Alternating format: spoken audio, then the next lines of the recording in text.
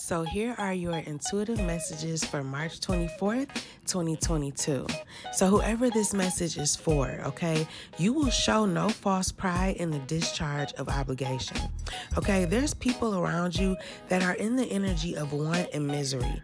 And I sense that the moment of you having to interact with them is near, okay? But somebody is possibly in poverty, okay, or a poverty mindset. They may be asking you for a large lump sum of money too. I feel like someone is thinking negatively and doesn't want to be noticed for it. All right, there's some part of the subconscious that isn't understood yet. It's hindering someone's progress. I'm also picking up on emotions and sensuality, okay, but something is fragile or someone, and it or this person needs attention. I'm also hearing girl interrupted, or someone is confusing dream with life. I feel like whoever this is for is being called to seize each moment and event as it comes to guide you to the next logical step. Okay, you have the potential to attain spiritual enlightenment. Your main strengths are related to introspection and intuition. And there's a message coming through related to you focusing your sights on what's above you. Okay, you could be praying a lot also. I'm also sensing you expressing yourself in some way. You may be being more creative or enjoying public recognition.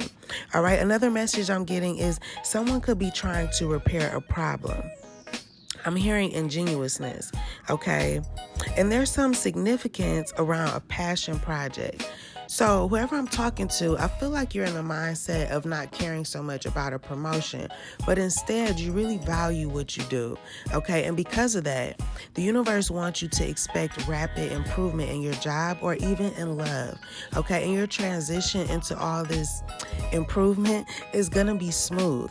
You may be building something, creating and planning something for the future, but you definitely have a desire to make something successful. I'm also getting that you need to wrap up some unfinished business and stay away from people that you know try to take advantage of you or hurt you in some type of way, okay? But you have a lot to look forward to and you're going to be rewarded for your hard work.